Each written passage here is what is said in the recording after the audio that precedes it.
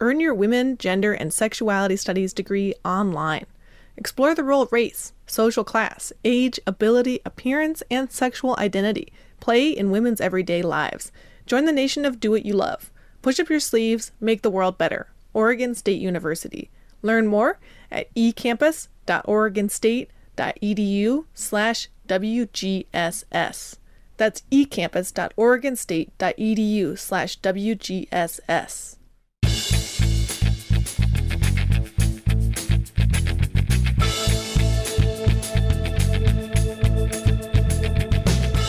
Hi, and welcome to Backtalk. This is a conversation between a couple of feminist folks talking about this week in current events and pop culture. I am Amy Lamb, the contributing editor to Bitch Media, and I'm here with Sarah Merck, the online editor at Bitch Media. Did you turn into a robot? Is that a robot voice?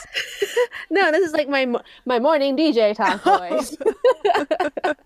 Well, seeing as most morning DJs have been replaced by robots, that's actually pretty accurate.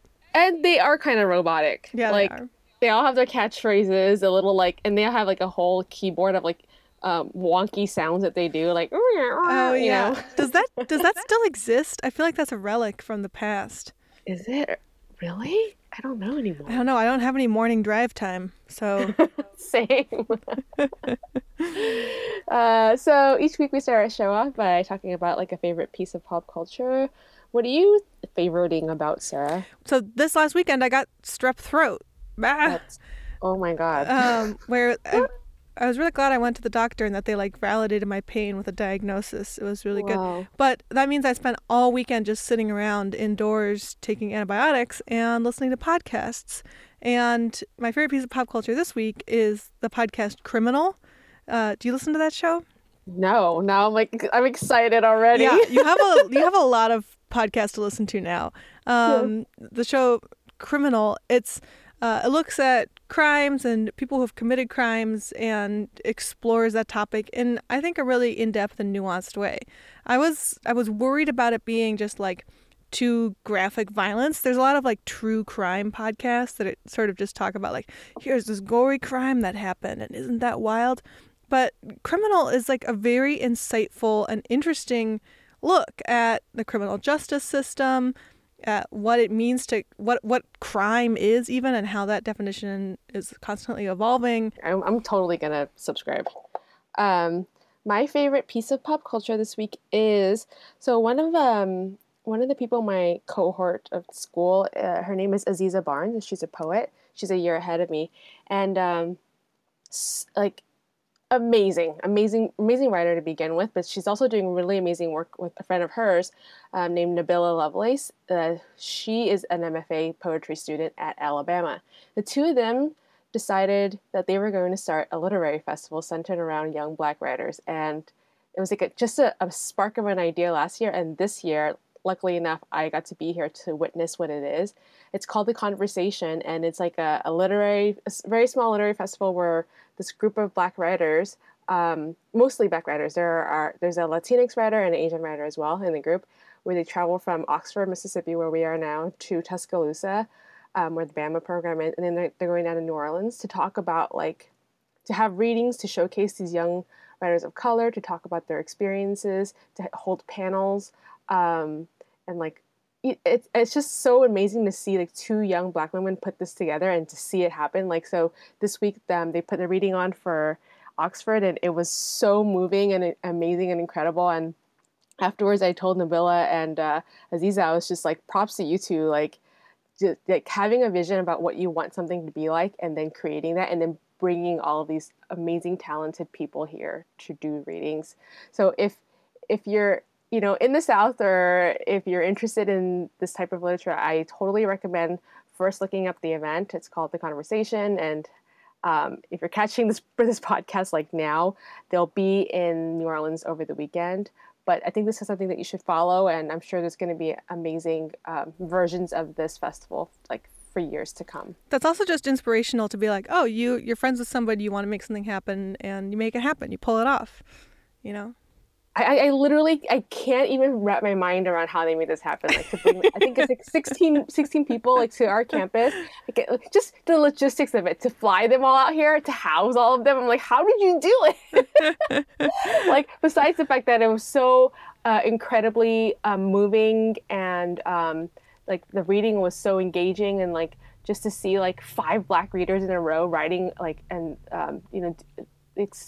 being exposed to their work. And one of those readers was Hanif Willis Abdurraqib, who we've had featured on Oh Propaganda yeah, before. he's the great poet. We had him on Propaganda a few months ago on Yeah, he's on the exactly. Insider Outsider episode.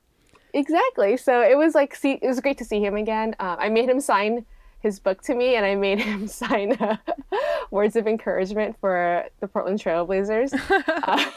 So that made me realize that from now on, I'm going to ask authors to sign like words of encouragement for my basketball team In in their their books, book. instead of just like signing their book, be like, just sign it to the Trailblazers, please. Or, I think Hanif wrote like, I think the Blazers are on the brink of something great. That's great. Um, Man, yeah, I feel really good when I get together to like eat 3 meals a day and go to work, much less host an entire literary festival. Right, Jeez, oh. exactly. Yeah. So this week on the show, we're talking about horrors. Two kinds of The horrors. horror. So much It's our, horror. it's our Halloween horror episode. We're going to talk about the horrors of Donald Trump, and then feminist takes on horror films with special guest Dahlia Grossman-Hines, aka Bitch's resident horror film buff. Sound good? Yeah, sounds amazing. I'm excited.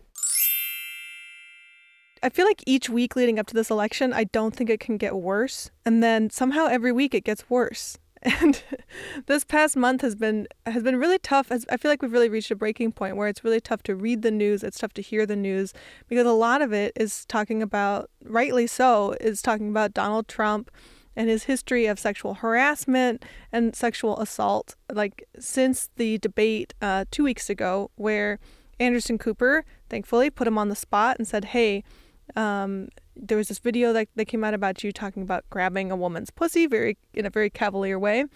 That is sexual assault. And did you commit that? Is that something you've done? And Trump denied it. And it was, for me, it was really surprising to hear somebody on a national debate actually call Trump's actions what they are, sexual assault. I guess the bar for reporting on Trump this election has felt really, really low, of people sort of giving his behavior a pass by just saying like, oh, he's outspoken, he does what he wants, when like, no, that's sexual assault. And the stuff that he's been advocating about this whole election has been very vile, but it's been given a pass as just saying, he's a plain spoken guy. So anyway, after that, numerous women have come forward with stories about Donald Trump's behavior toward them, including participants at beauty pageants saying that he's come into the dressing room when they're naked and looking at them. These are teenage girls, as well as several women who've had detailed reports about Donald Trump fondling them without their permission at all in a public place, and allegations of other types of assault. And so I guess I just want to talk, Amy, about like how this has finally reached a breaking point, it seems like, with people taking Donald Trump's actions seriously and naming them for what they are. And then also just the trauma of hearing about this in the news. I've been talking to a lot of female friends about how hard it is to listen to descriptions of this kind of stuff occurring with, somebody who's running for president and who people are going to actually vote for. And it reminds them of trauma that's happened to them, assault and harassment that's happened to them, and how it's really, really gross and scary to think about people listening to Donald Trump engaging in this kind of behavior and saying, I'm still going to vote for him anyway. Yeah, I mean, during the most recent debate, I mean, there's going to be a debate later tonight because we're recording this on the day on Wednesday, and there's going to be a debate later tonight. But in the second debate that we just watched a couple weeks ago, I was watching it and I found myself like having this feeling, like this physical reaction that I wasn't sure what it was. And it wasn't until like halfway through the debates that I realized that I was having like an internal like fight or flight feeling, this buzzing feeling that I get sometimes when I'm like triggered by something, because it's like a defense mechanism that my body goes through when I'm not feeling comfortable or I'm feeling bullied or attacked or I'm reliving something. like some past trauma. And it's so wild, but while I was watching him gaslight Hillary Clinton, I was feeling that because I was feeling like I was remembering the times that like I had former partners gaslight me. Yeah. I was like, wow, I, I mean, it's not as if in my life I never see men gaslight women on television, but I think it was the context and that like this is a man vying for like the most powerful seat in probably the world, and he's gaslighting women like on TV right now, disguised as a debate, and I had a very physical, visceral reaction to it, and that was something I was just like, man, like, am I watching some dystopic like fictional film version of what our reality is? Because it just seems so absurd that this was happening. Yeah. So there's that piece that like, yeah, like you're saying, like you have your friends who are experiencing this and seeing this and being like, how do I avoid this during this, especially this during this time of the year? Yeah, and if listeners don't know what the term gaslight means, it's something I only learned the term for a couple of years ago, which is that when someone who's being abusive or who's being mean to you turns it around and says it's your fault for that. So in the last debate, we saw some textbook examples of this, where Hillary Clinton was taking Donald Trump to task for his actions and behaviors toward women, saying, you know, that's harassment, that's assault, and he responded with, you laughed at a teenage rape victim, which everyone was like, what? And that was one of those things that was very quickly fact checked. And people were like, no, Hillary Clinton did not like laugh about a teenage rape victim. But that's gaslighting when he says, oh, you think I'm bad? Actually, you're the problem. And that's something during the debate, and listening to Donald Trump's rhetoric, I also have like a very just like negative physical reaction to it, where it makes me feel like sad and vulnerable and sick. And during the last debate, I was watching it with a female friend of mine, and we started off the debate, how we usually do, we're sort of like talking about what they're saying, like, oh, that's dumb, or that's on a good point, or when are they going to talk about this? Kind of talking to each other about the issues and back and forth at the candidates, engaging in it. And by the end, we were both just like stone faced. We couldn't say anything. We're both just like sad, and she has a young daughter, and I was like, man, how do you feel about raising your daughter in this world? Does watching this debate just make you sad about the world your daughter is going to live in? And she was like, well, hopefully my daughter can help make the world a better place, a less Donald Trump-like place. But that's the feeling I have listening to him, is I'm just like, it's like a physical horror reaction. And this is not just me. This is something that a lot of women who've been reporting on Donald Trump have been talking about too, how hard it is to be on the campaign trail at these events where Republicans are, calling for Hillary Clinton's death, they're calling her a bitch, or using all these really gendered slurs against her, and where it's clear that somebody can assault women and harass women and people will still think of them as a legitimate presidential candidate. Right. Like there was this one moment while I was watching it, and maybe I'm misremembering it because it was so ridiculous, but when Anderson Cooper like levied that charge at him about, assaulting a woman, he was just like, yes, well, but what about Hillary Clinton's like missing emails? Exactly. Like, you know what yeah. I will do? I'm gonna put her in prison. It's like it was so. I was just like, this can't be real, but it was real, and that's what's, I think, like the weight of the trauma of everything is that like, are we really just like weeks away from having like a very publicly known abusive person, in power? And that's the like the most wild thought ever. But you also asked another question earlier about how like what does it mean that like now that this stuff has come to light and like the media coverage around talking about him being like violating women. I mean, there's also been critiques about how for almost a year and a half now, Trump has been campaigning on the worst fear mongering ever, and most of it was like xenophobia and based on race, like he had or religion, like being very Islamophobic, being very anti-Mexican, and saying very like problematic things about Black folks, right? And there's been things that have come up that says like, yes, but it wasn't until a tape came out saying that where he talked lewdly about white women that everybody got their like panties in a bunch. I think that that's something also worth talking about, worth looking at, about like sort of like who, like how is it that like all of like that racist rhetoric kind of like was okay to talk about with him, and he was still getting like I wouldn't say favorable media mention, but it was like neutral. Whereas now I think a lot of like media is just being like, oh no, he's a bigoted piece of shit. Like how that transformed it and how it had to do a lot with gender versus like when he was being just like the most blatant racist, and he was still a very viable candidate at that time. Yeah, it says a lot about what is acceptable in our society today. And I guess we've found that line of acceptability where at least to mainstream media outlets, they'll call out somebody for saying that they're going to grab a woman's pussy.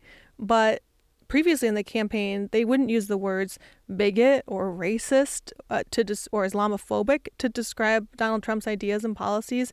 Instead, he's very outspoken. He's he's uncensored. He's straight talking. He's frank. No, the words you're looking for are racist and bigoted. And Tamara Winfrey Harris, who's a columnist for Bitch, wrote a great column last week about, her column is called "Some of Us Are Brave," and it looks at the race and gender components of what it's taken to break the camel's back in this election. And suddenly the tides are turning against Trump. But what she's saying is the tide should have turned against Trump a long time ago. He should have not been a viable presidential candidate from day one of his campaign, where he made it about building a wall and called Mexican immigrants, criminals and rapists. Like that is where people should have drawn the line. And instead it's taken a year and a half of this kind of bigotry to get to a point where people are suddenly like, whoa, I don't know about this guy. Yeah, I mean, it's just shameful, frankly, and it isn't just about Trump or his supporters, but it's also about like how mainstream media coverage has framed who he is. When he started with that wall like bullshit, people were just kind of like, oh, what a fun, quirky, anti-Mexican racist. Yeah. Like this will be a fun political circus. Right, but like, if there were a majority of Latinx editors or Latinx news reporters and mainstream media, I don't think it would have been framed that way. Like, let's be honest. But I think it's because, like, a lot of who runs of these news networks or who edits these publications, there are white folks who are just like, well, this is just a man expressing his ideas. Like, we need to look really hard at, like, how who is reporting the news affects how we read the news and how we read who's a potential presidential candidate. Because he got this far because I think that public opinion gave him a pass. And public opinion is like largely influenced by how we receive our information from media sources.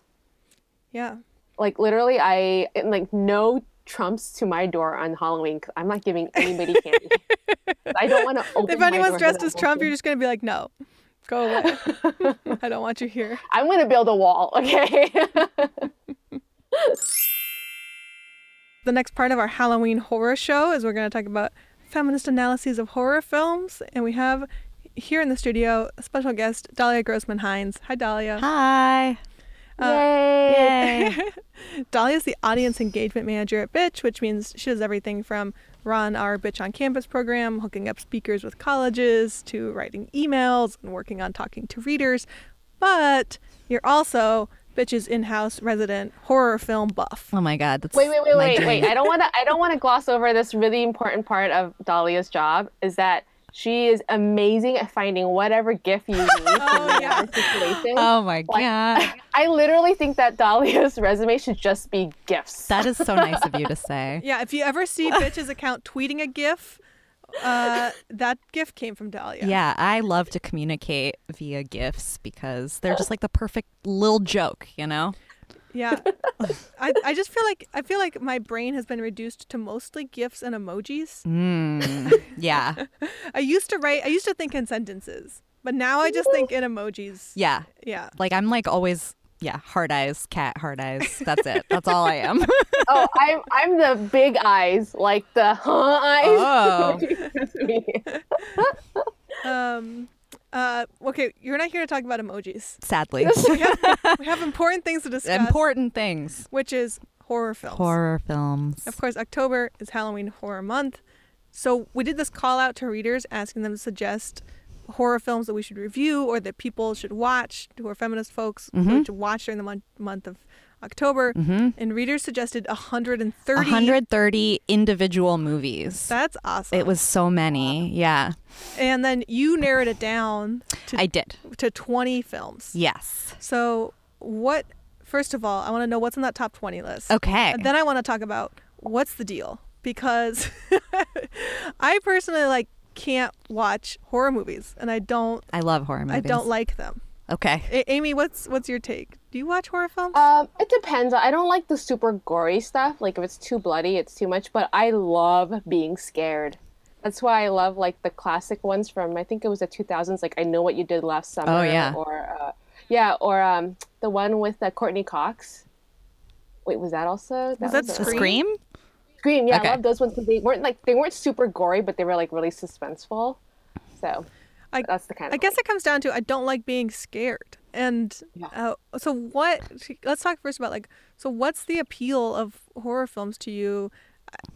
Why do people like yourself like to be scared, and why are there so many feminist fans who are yes, I'm so down with horror films? I think there's a lot of things that play in the psychology of feminists who like horror films. I think one of the things is, I don't know if I would say I'm someone who likes being scared, but I also like to be able to control how scared I am.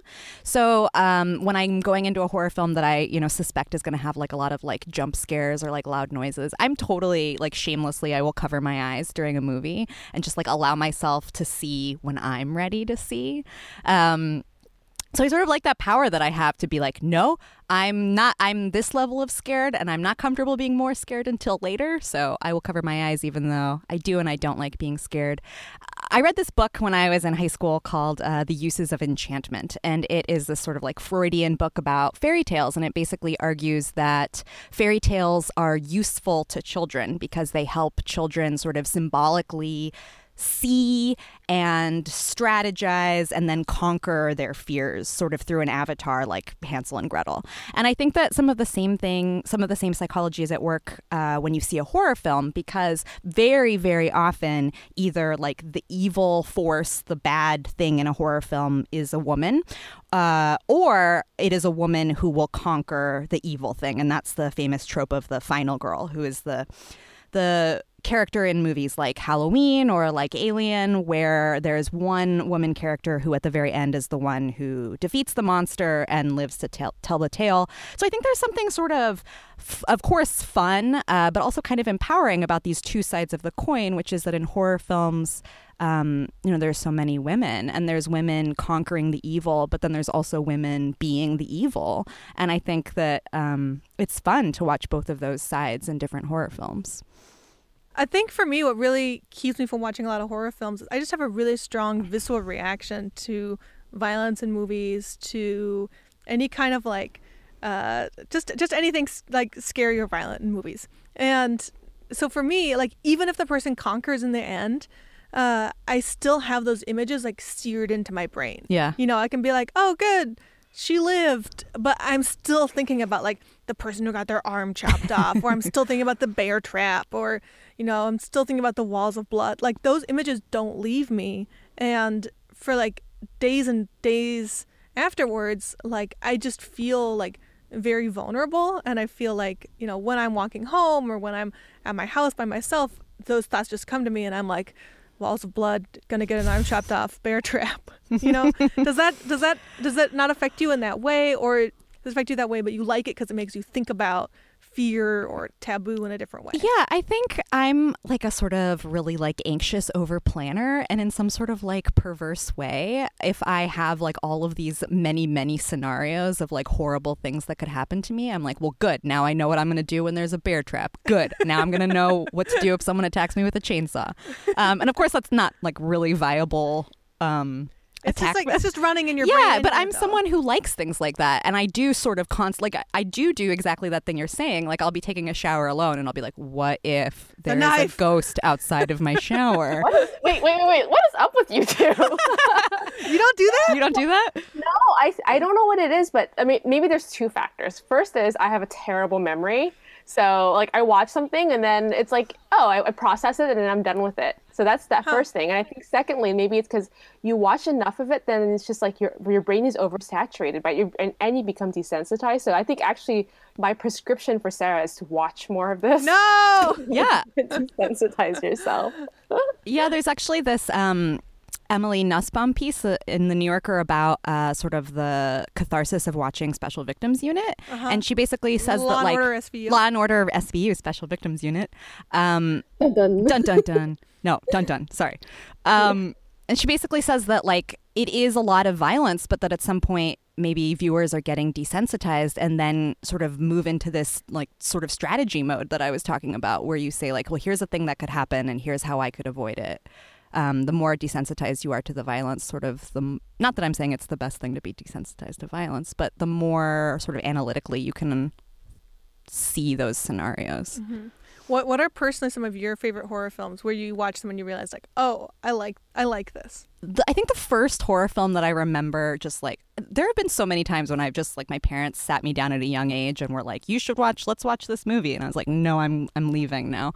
But the first movie that really really really scared me was The Ring, which came out when I was like 12 or 13, and I was so scared. I saw it 3 times in theaters. What? Because I loved it so much, but also terrified, totally terrified. I remember like I think someone prank called me and did like the 7 days spooky voice. Stop. Like terrified. I was terrified, but I really liked it. I really liked it. What did you connect with about that film?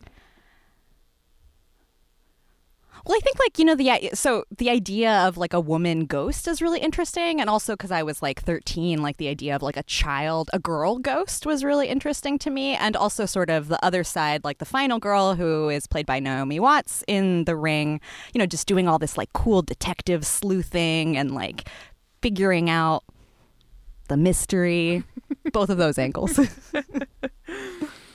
you one of those people who like scream out loud when there's a scare? I don't, like, mostly not. I think I'm pretty good at knowing when I'm about to be scared. And like I said, I'll just like cover my eyes and be like, I'm not prepared for this yet. But I think every once in a while I jump. If you're wondering about me, Amy, yes. I scream like when somebody walks into a room and I'm not expecting it. I'm at the end of watching a scary movie. Like I think it's really good to try and push yourself to watch films that are like really cinematically worthwhile, but that are pretty scary, like the movie Alien. I love Alien. It took me 3 days to watch Alien because I watched the first part, and then as soon as they introduced like the face hugging creature and it was on that guy's face, I was just like, no. I can't keep watching this movie. So then I stopped watching it, but then I took a day to think about it, and I was just like, I have to keep watching it. I have to finish it. So then I watched your horror movie watching technique is so amazing. It's a feminist classic. And then I watched, and I really love Ripley's character in that movie, and she's the kind of character who really kept me watching. Anyway, I watched other chunks of it over the course of 2 days with all the lights on. And another tactic is putting the computer, of course, on the other side of the room and watching it from far away. But like by the end, I'm like sweaty and scared, but it can be a powerful experience. Yeah, well, I feel like that ability to like control your own environment, to say like, well, I'm going to watch it, but I'm going to be drinking hot chocolate and I'm going to be on my couch and the movie's going to be over there. I think that's helpful for people to be able to just like control the level of scariness they're comfortable with at any moment. So what were some of the... Oh, go ahead, Amy. Oh, I was just going to say that like, I think another reason why I like watching scary movies where they're like you know, scares where you kind of jump or whatever, because I am actually one of those people who are like, I freely scream and yell at the TV. And I think that in watching horror films like this, you get permission as a viewer to scream and to like let that out viscerally. And it's something that like you don't get to do on a day-to-day basis when you have like so much tension building up. Like maybe you're sitting in a class or in an office where you do want to scream at one of your coworkers because they're being inappropriate or problematic, but you can't. So you save it from when you're watching like a terrible movie about like this masked murderer coming through, and you can then let it out. And I think that's like a visceral way in which I can experience like my outside life in the film. When I was in high school, I used to go to like the opening day of a lot of horror movies, and there's such this like group visceral experience where everybody is shouting on an opening day of a horror movie, which is really fun because like people will be, you'll laugh at someone's weird scream and it sort of like takes the tension down a little bit. You're in it together with all of these other people in the theater. So what were some of the top films that Bitch Readers recommended? We had this list of 130 down to 20. What were some of your favorites that wound up on the list? Oh my gosh. Well, it was such a pleasure to read through the list and remember all of these. So there's so many horror films on the list that I had never heard of, but so many that were great favorites.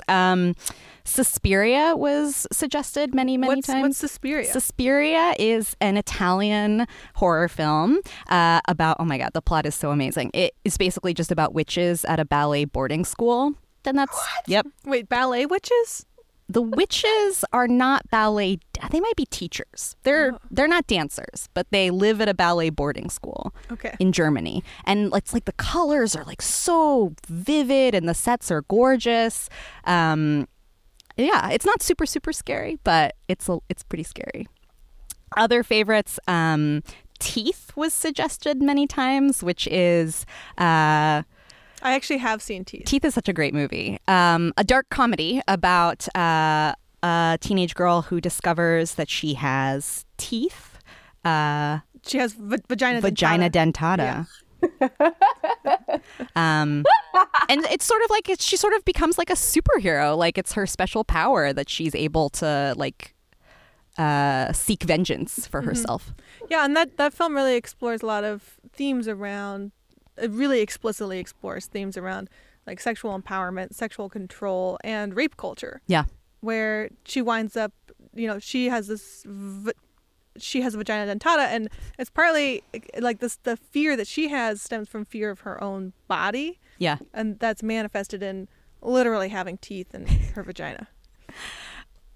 Another, in the past few years, there have been so many good horror movies that I've in my head been saying we're living in the horror movie renaissance. And in my head, I've just been shouting that at anyone who will listen to me, which is like in the past few years, The Babadook, It Follows, and The Witch. Also Goodnight Mommy, which didn't make it onto this list, but that's another horror film from the past couple of years.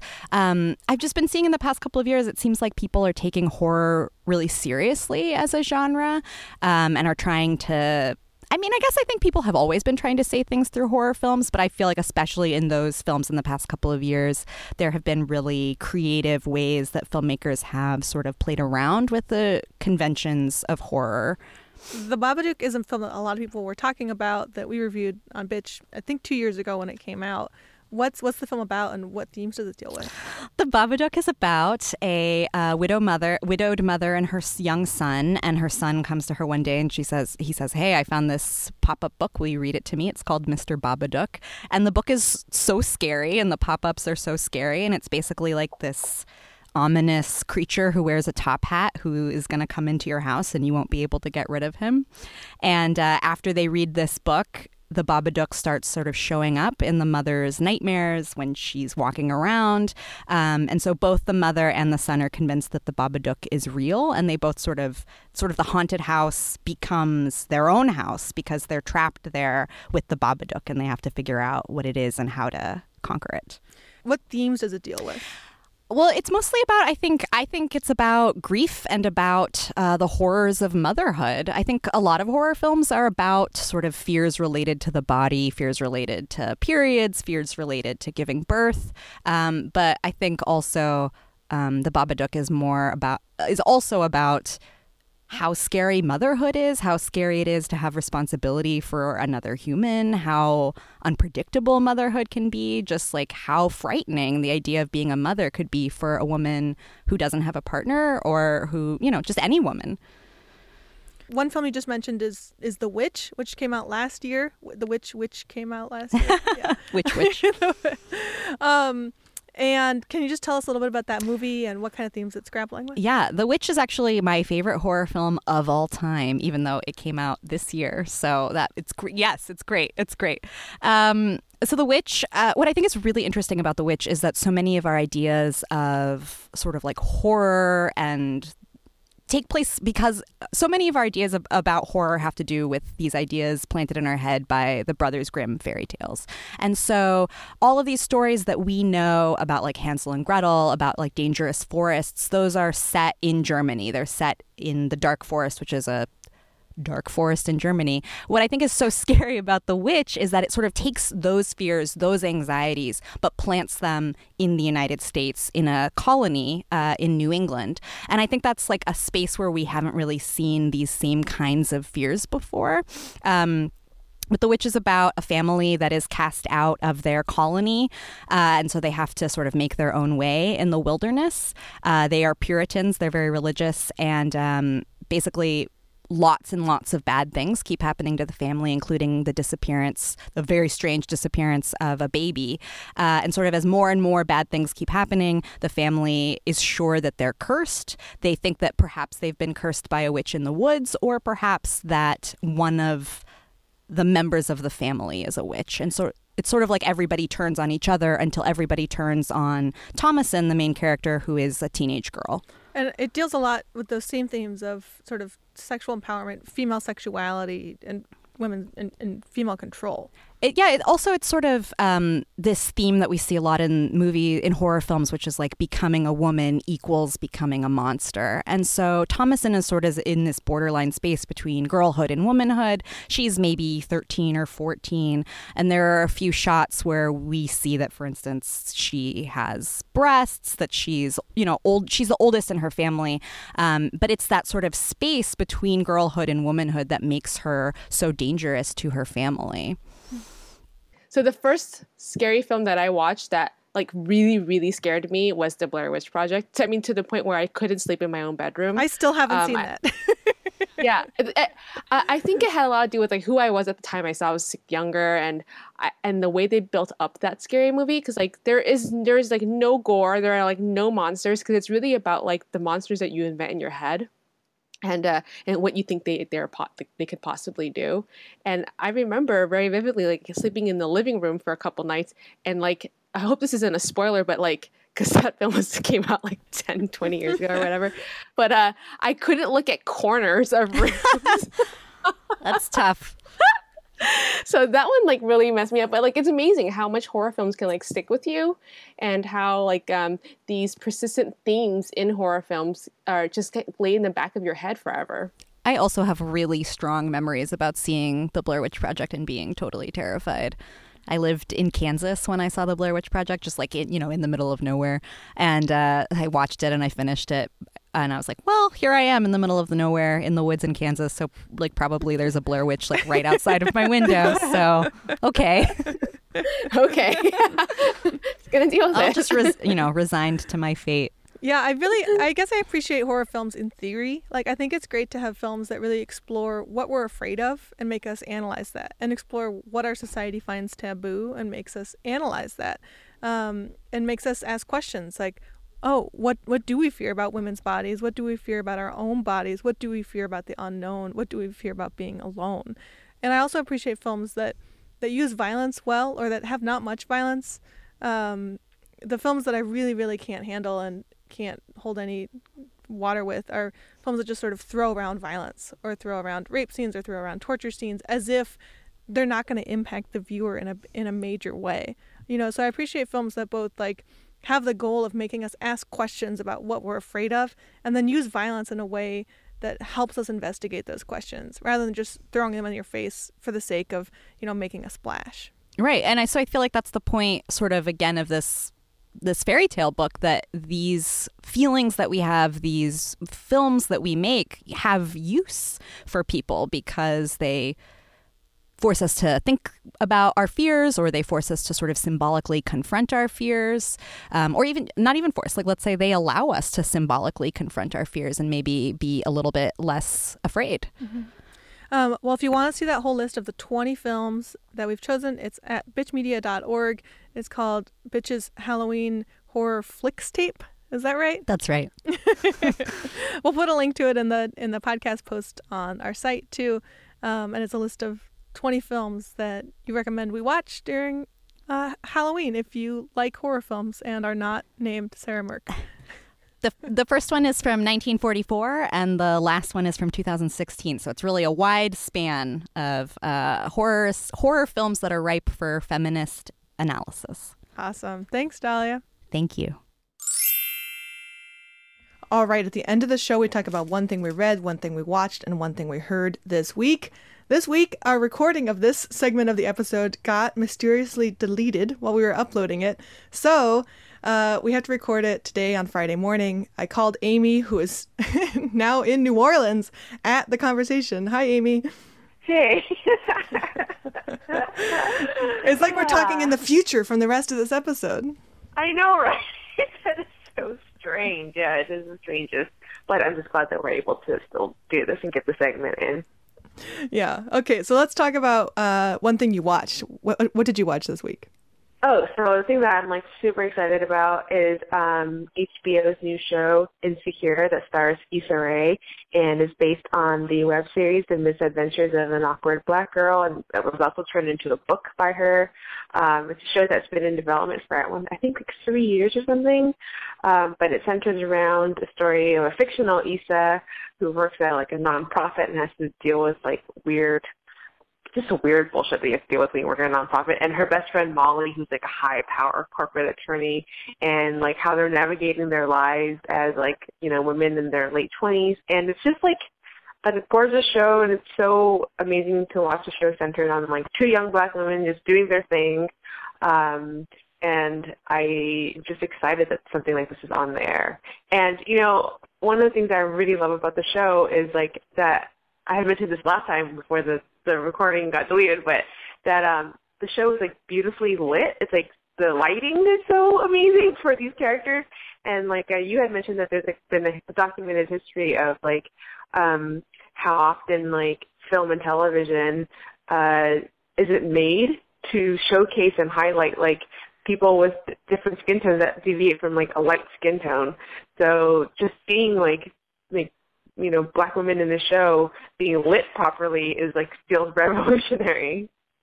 Yeah, there's been a lot of research on the phrase that a lot of people use is cinematic racism, where like the cameras people use, the lighting people use is calibrated to best highlight white actors. And so when you have people with darker skin tones on screen, they don't look as good. It's something that in recent years, some directors have been doing a really good job at is lighting and shooting their shows with darker skin tones in mind. And that's something you definitely see in Insecure. Yeah, and also like in How to Get Away with Murder, like Viola Davis is like glowing. Like these women look amazing on these shows, so kudos to them. I'm so glad that Insecure is on the air because it was in development for so long. I was worried that HBO was going to kill it, but it came to the air and is great. Oh, yeah, and then we also have a piece on the web by Aya De Leon about the show. It's called The Beautiful Brilliance of Insecure. You should check that out as well on bitchmedia.org. Okay, so one thing that I read this week, I'm reading the book by Jessamine Ward called The Men We Reaped, and it's a really powerful and interesting memoir about 5 Black men who died in her community where she grew up. And their deaths seemed disconnected. They died in different ways. One from an overdose, one got hit by a train. But she weaves together this narrative that shows how they're all connected to the history of racism and poverty in the United States that undervalues Black lives and makes it hard for communities to get ahead. And so it's just a really interesting and powerful look at this. And it's called Men We Reaped by Jessamine Ward. And to close out the show, we've got a song from the band The Blow. The Blow has not been releasing a lot of new music recently, but it's a duo of 2 female producers who are known for making beats. And I'm excited to see them release a new song. Maybe it means they'll have a new album in the future. The Blow is one of my favorite bands in college, and it's just cool to see them have new music. So check it out. Here's a new single from The Blow. Thanks for making time, Amy. Yeah, I'm going to get out of this closet with the glitter box now. All right. Bye, Amy. Bye.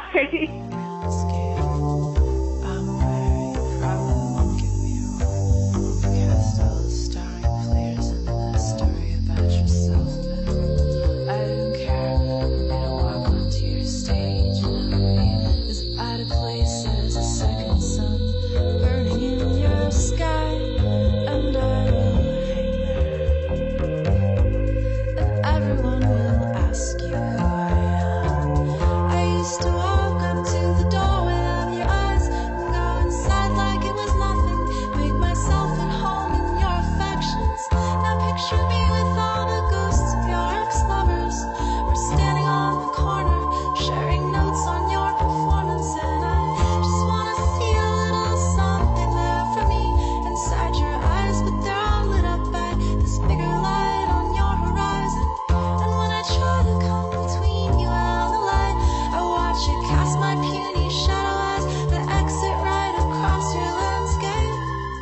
Thanks for listening to Backtalk. This podcast is hosted by Sarah Merck And Amy Lamb. from Bitch Media. The show is produced by Alex Ward.